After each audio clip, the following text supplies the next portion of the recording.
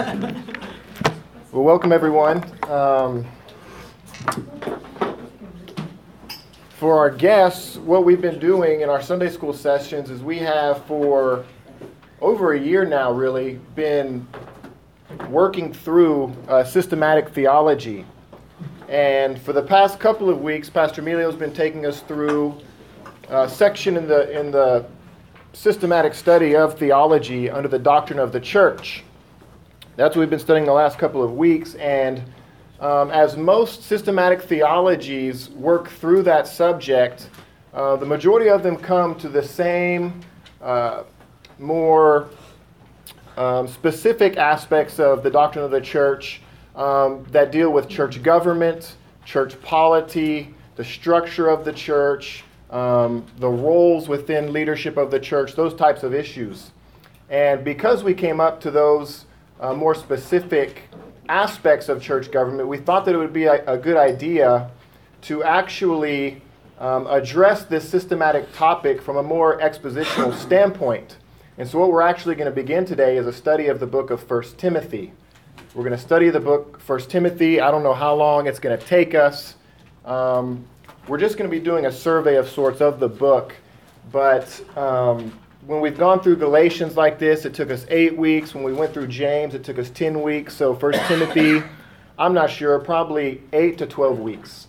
Something like, depends on you guys. Depends on how many questions you have, I guess. But that's what we're going to set out to do. Now go ahead and turn in your Bibles to 1 Timothy chapter 3.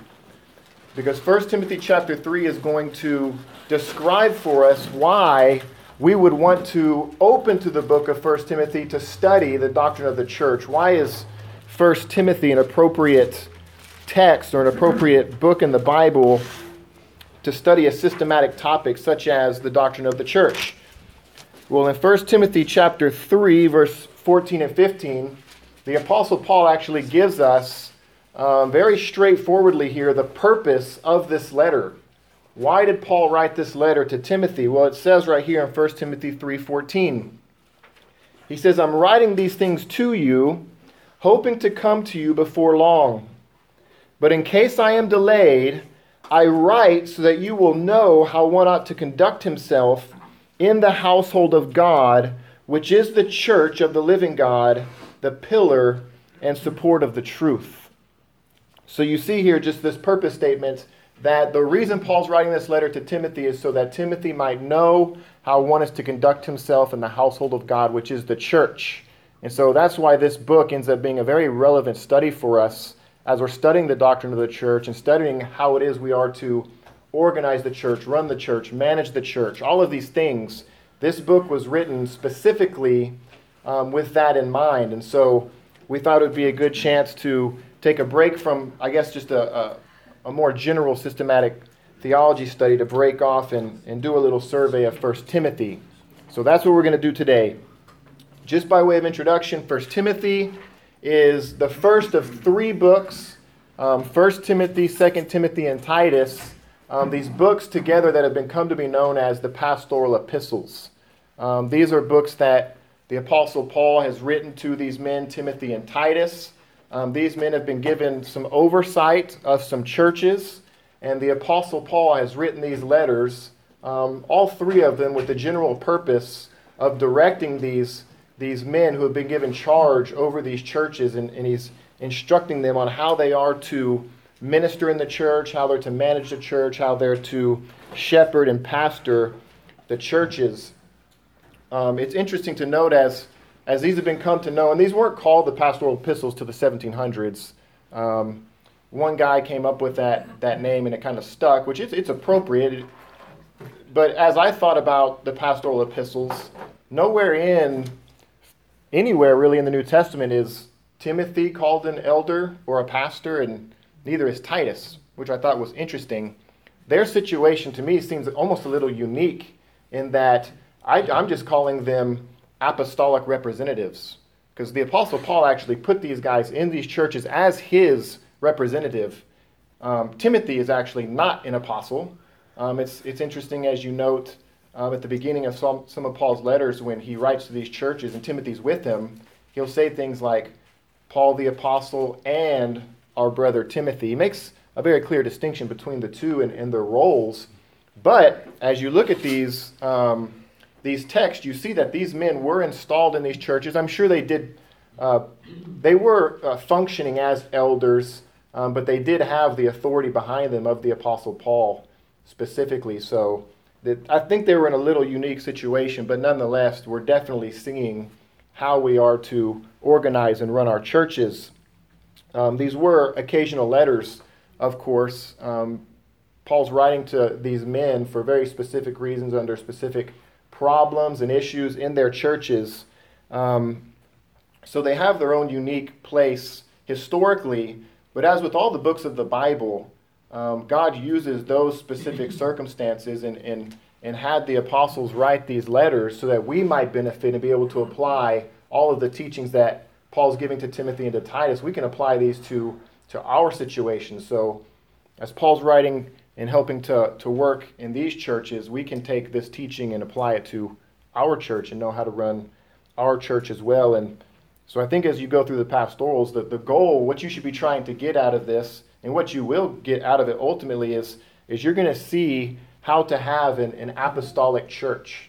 We're going to be seeing how to have a biblical church in that sense, a church that honors God and ultimately honors the head of the church, who is Christ. That's what we really want to ensure that our church is. As we read this, we can check our church. We can put ourselves against the Word of God and make sure that we line up. But that is the ultimate goal, to have a biblical church. And as I've studied already in 1 Timothy, I'm very encouraged just by where we're at in comparison to the pastoral epistles. It's by the grace of God that we sit in a biblical church in that sense. So praise the Lord for that.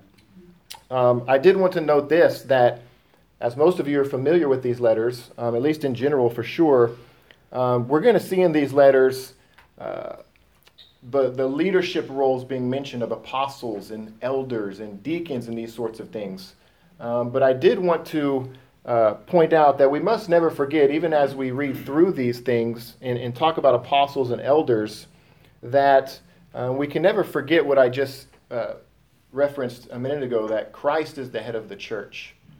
You see, the church is not the elders' church. This church here in Ephesus that Timothy was put in charge of, this church was not even the apostles' church. This is the church of Jesus Christ. He is the head. And I just referenced Colossians 1:18 for that, where it says specifically, speaking of Christ, he is also head of the body, which is the church. You see, Jesus Christ is the head over the church. And really, it's through the church. If you reference like the parallel text to Christ being the head of the body, like in Ephesians, for instance, what it's teaching to us is that through the church, through Christ's body, this is how Christ specifically is glorifying himself in all of the created order. Through the church, through us, through what we're doing actually right now, the angels are longing to look into these things, and it's unbelievable. The way God is actually using, whether we realize it or not, using these meetings, these gatherings, everything that we do as a church, God is glorifying himself through these. So I just mentioned that by way of introduction because as we go through the book of 1 Timothy, and we're seeing how we are to behave, how we're to conduct ourselves in the household of God, this is no way simply some kind of merely practical exercise in formalism as we try to conform our church to the Bible. This isn't a mere formalism or some sort of legalistic morality that we're trying to submit our to. This is actually how the head of the church commands us to glorify him. That's what we're doing as we try to conform ourselves to the apostolic churches here. We want to glorify Christ as he's revealed that he wants us to glorify him. That's our task and that's our job. And it's really our pleasure.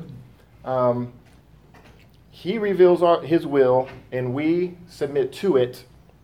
I think that this is really one of the blessings of being in that submissive role. As Christ is the head, and even as elders, we are submissive to the head. It's the blessing in that he's the one who commands, and we simply follow. Meaning, it's a blessing in that Pastor Emilio and I are not responsible for coming up with how to do church. We're not responsible for coming up with, innovative ideas or ways that Christ can be glorified. He actually tells us how he wants to be glorified, and we just get to do it. It's that easy. It takes really all of the pressure and responsibility in that sense away from us. I try to encourage my wife with that aspect of her submission to me. Sometimes you don't understand the blessing. You don't have that pressure and the responsibility to manage and to govern and to make these you don't have that. Be glad you don't have that. Be glad you don't have that. So I'm glad that Emilio and I don't have that responsibility of trying to invent the church and make it work.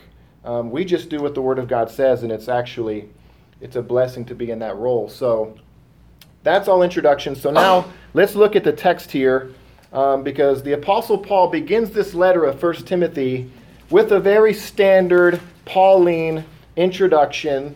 He gives the author, he gives the recipient, and he gives us the occasion for the letter. So beginning in verse 1, the text says, Paul, an apostle of Christ Jesus, according to the commandment of God our Savior and of Christ Jesus, who is our hope, to Timothy, my true child in the faith, grace, mercy, and peace from God the Father and Christ Jesus our Lord. As I urged you upon my departure from Macedonia, remain on at Ephesus, so that you may instruct certain men not to teach strange doctrines.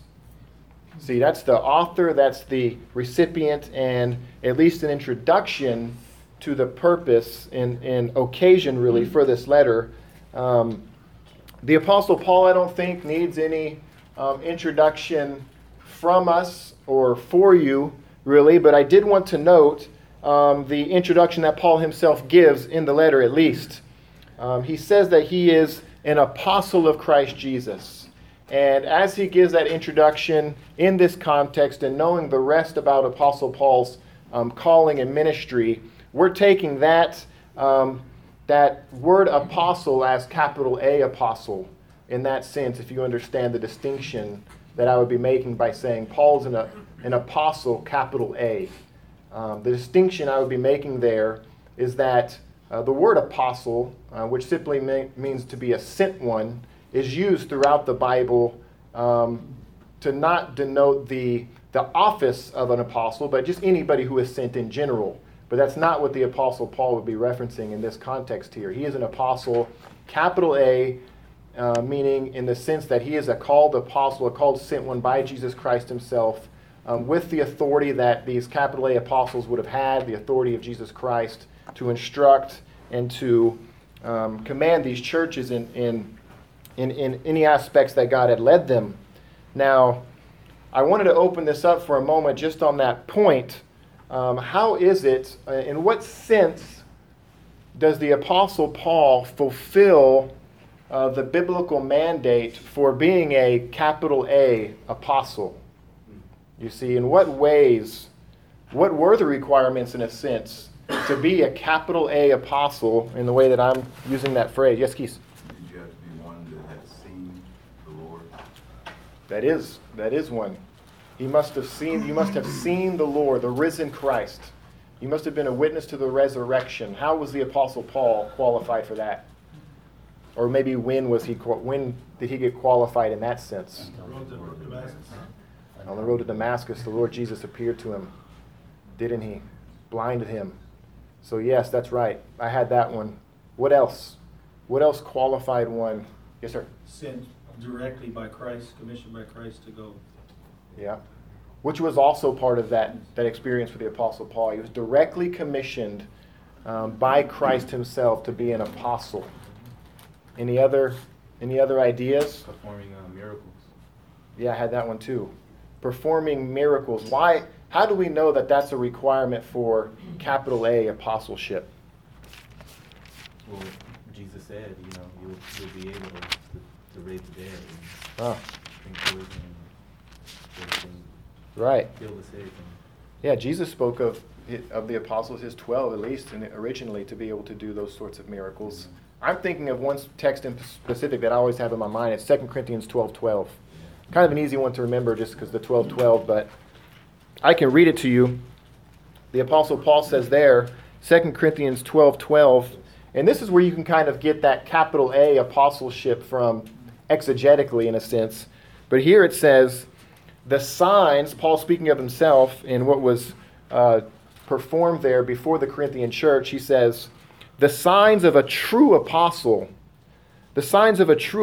were performed among you with all perseverance by signs and wonders and miracles. So that true apostle, I'm saying, is what we're referring to as capital A apostle. Those who actually were given this calling and this miraculous ability to do signs and wonders and miracles, affirming, attesting to their, legitimizing their apostleship, right? So if there's these men in these churches here in Ephesus where Timothy's at, I'm an apostle, and they're claiming apostleship, but they don't have the signs and wonders attesting to Christ's affirming of them, they're illegitimate in that sense. See? So yeah, that's right. Anything else on that? I just put this note here that I think is interesting because in the beginning of the book of Acts, you remember when Judas is needing to be replaced. You remember like some of the requirements that they came up with? They said that we need to find somebody who's been with us since the beginning. Yeah. Right? Which to me was always strange because Paul wasn't with them since the beginning. So, but it's interesting that is a recognized, in a sense, exception for the Apostle Paul. He recognizes that because in 1 Corinthians 15, he references himself as being one who was untimely born in the way he... So he recognized, yes, I wasn't born into my apostleship in the normal way. I am certainly the exception. I was untimely born. I was definitely a latecomer to my calling. I also put one more.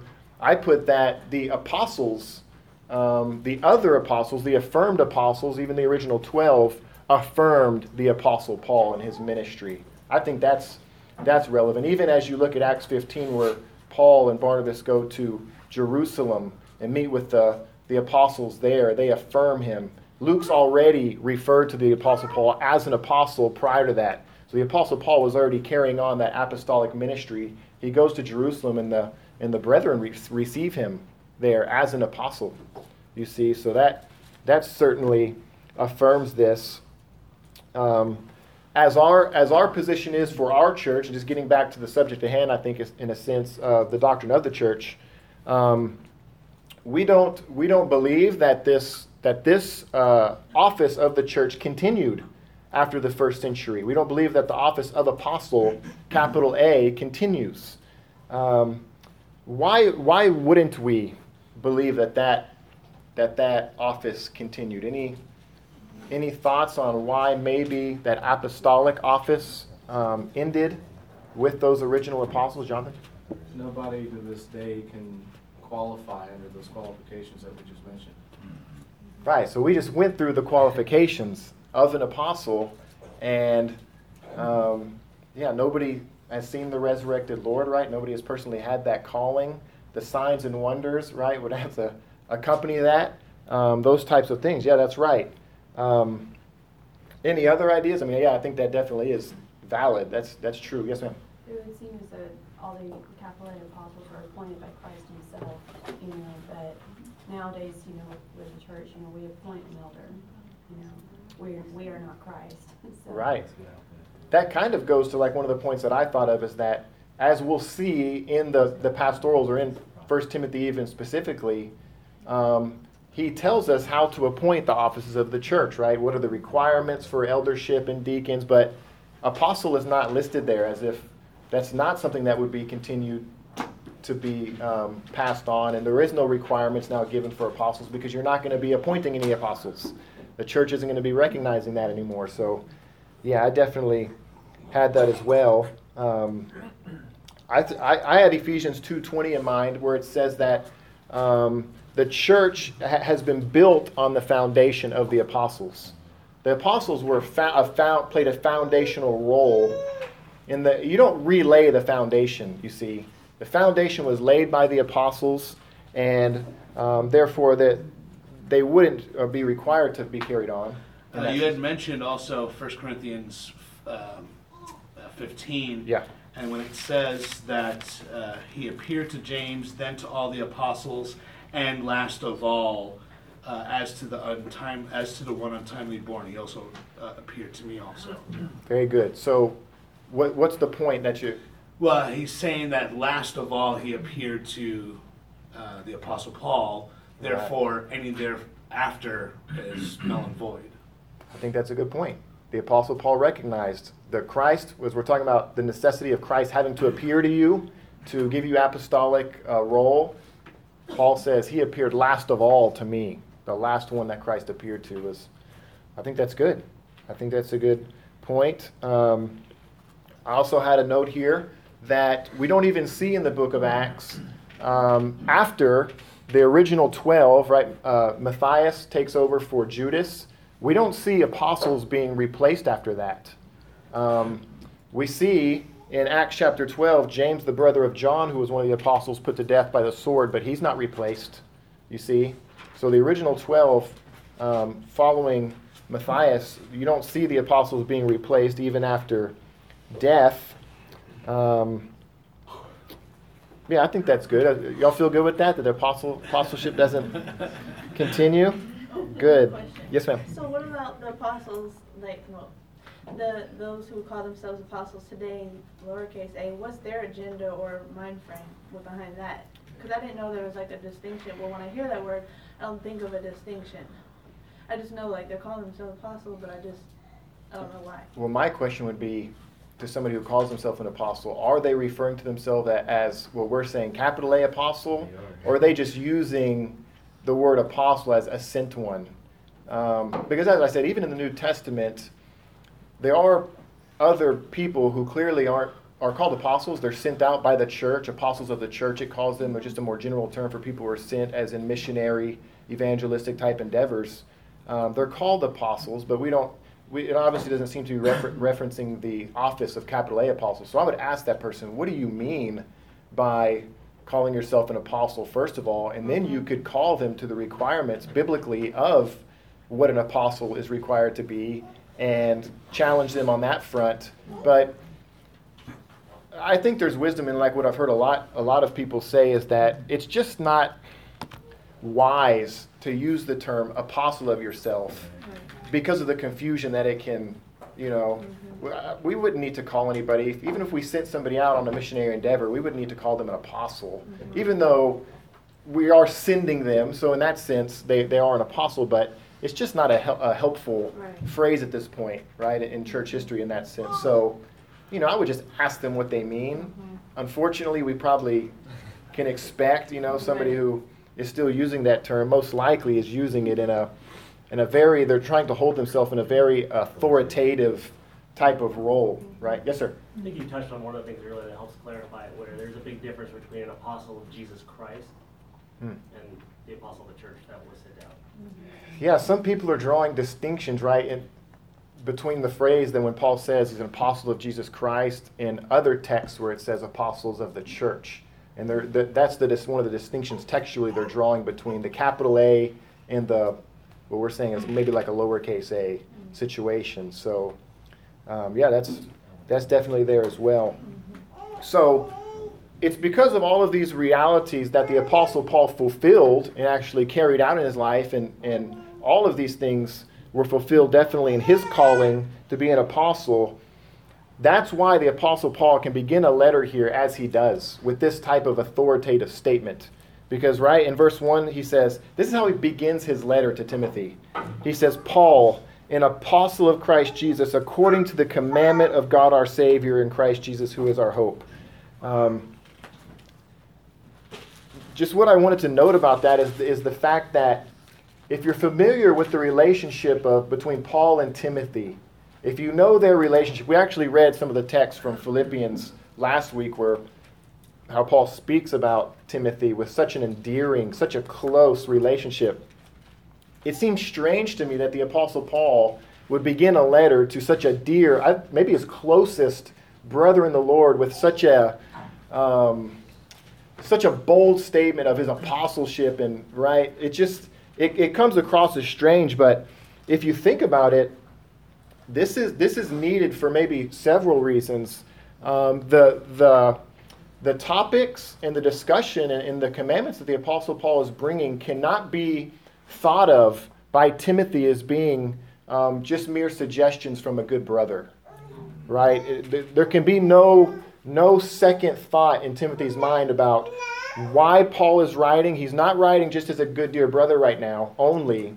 He's also writing as an apostle of Christ Jesus who has, as it says, a commandment of God, to pass on. So I think he begins in such a way so as to make no confusion or doubt about the seriousness of the topics that he's writing about, and that Timothy is to receive this in a certain way, right? With the highest authority behind it that could possibly be there. So that's how Paul begins the letter. He addresses Timothy, as we said, his good dear brother. And so in this next phrase, we see that Paul does recognize at the same time that it's not all business with brother Timothy in that sense, because look how he speaks of Timothy in verse 2. He says, "To Timothy, my true child in the faith." That's an endearing way to speak of somebody, because he doesn't speak of anyone else in the ways that he speaks about Timothy. To Timothy, to the Apostle Paul, he is his true child in the faith. Paul speaks this way about Timothy because in a sense, the Apostle Paul spiritually birthed Timothy. He spiritually raised Timothy. As you read through the book of Acts, in Paul's first missionary journeys where Paul and Barnabas go through Lystra and Derbe and these cities preaching the gospel, I think that's probably where where Timothy was converted through this first missionary journey. Paul makes a second missionary journey as Silas with him this time. This is all in Acts chapter 16 where they return to the city of Lystra. That's where it says that the Apostle Paul, that's where he takes Timothy at that point and recruits Timothy to be a traveling minister with him and a helper for him. And it's on this second journey that he does that. When Paul comes the second time through Lystra and finds Timothy, that's where Acts chapter 16 verse 2 says that Timothy was well spoken of by all the brethren. You see, so Timothy was well spoken of by the brethren in Lystra. The Apostle Paul recognized that calling on Timothy's life and recruited him to the work of missionary endeavors. And I also want us to read it. So turn to Philippians chapter 2, because over time, Timothy's faithfulness was proven to the Apostle Paul. We see it in Philippians chapter 2. I think last week we read this, either last week or the week before. But look at the way the Apostle Paul speaks of his true child in the faith, beginning in verse 19. He says, "But I hope in the Lord Jesus to send Timothy to you shortly, so that I also may be encouraged when I learn of your condition." Now this is Paul's description of Timothy here, beginning in verse 20.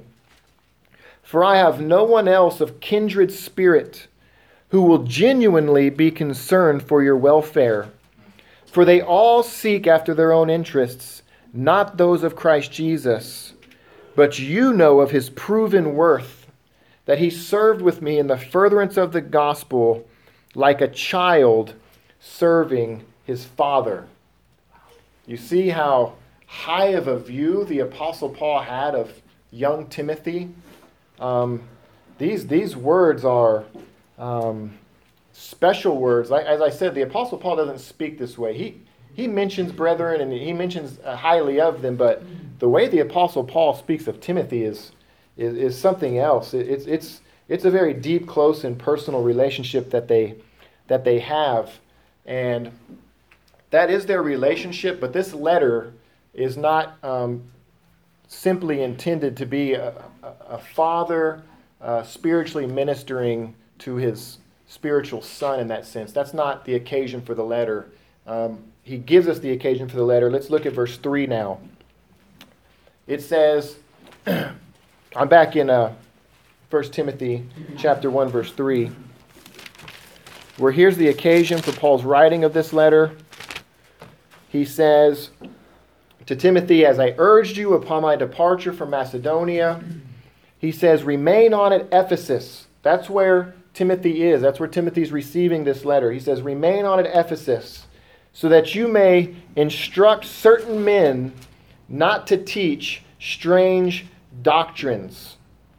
You see, he's left him for a reason in Ephesus. The Apostle Paul has given Timothy a calling. He's given him an assignment in a sense. And this is going to be a difficult assignment if you know about Timothy, the way the Apostle Paul describes Timothy later in the letters, as a seemingly a meek man, a young man, maybe intimidated. This is going to be a high calling for this young man, certainly. He's giving him a difficult task. Just putting him in a church to oversee heresy is what it is. Men are teaching strange doctrines.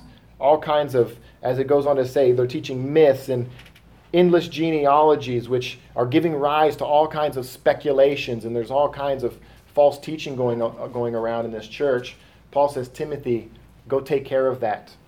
Young Timothy, go instruct these men, these probably older men than you are, to not teach these things.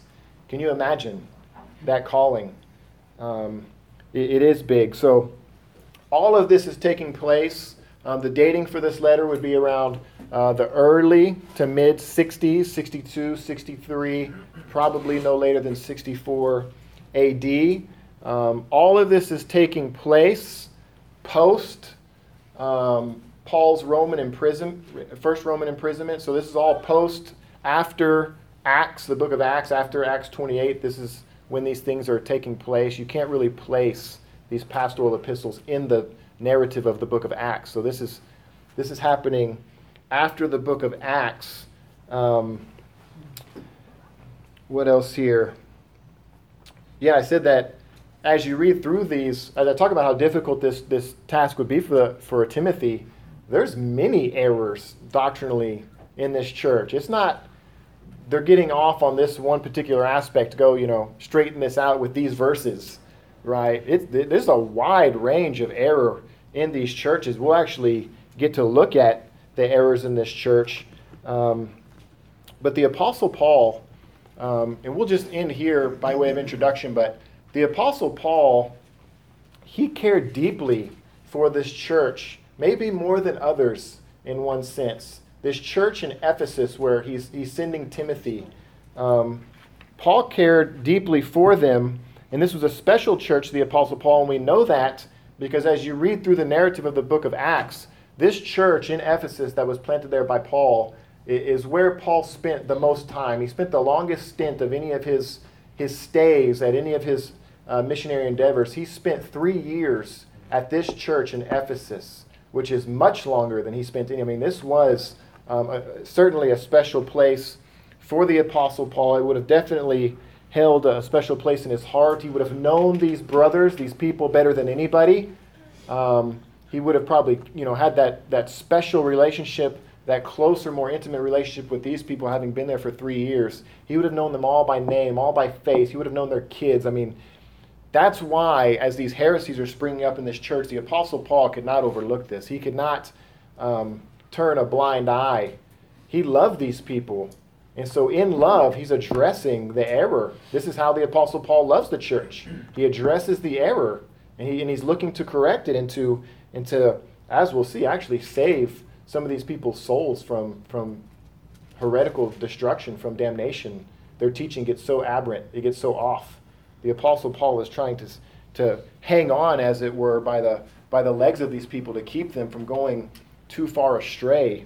And so that's what we're looking at here. I think maybe as we're looking at this book in reference to the systematic topic of the doctrine of the church, I think right off the bat we can see, as we talk about the church, we talk about the issues of the church, we can see how important doctrine is to the church. You see, as we begin this letter here, as Paul's saying, I wrote this whole letter so you'll know how to conduct yourselves in the church. What's the first thing he mentions?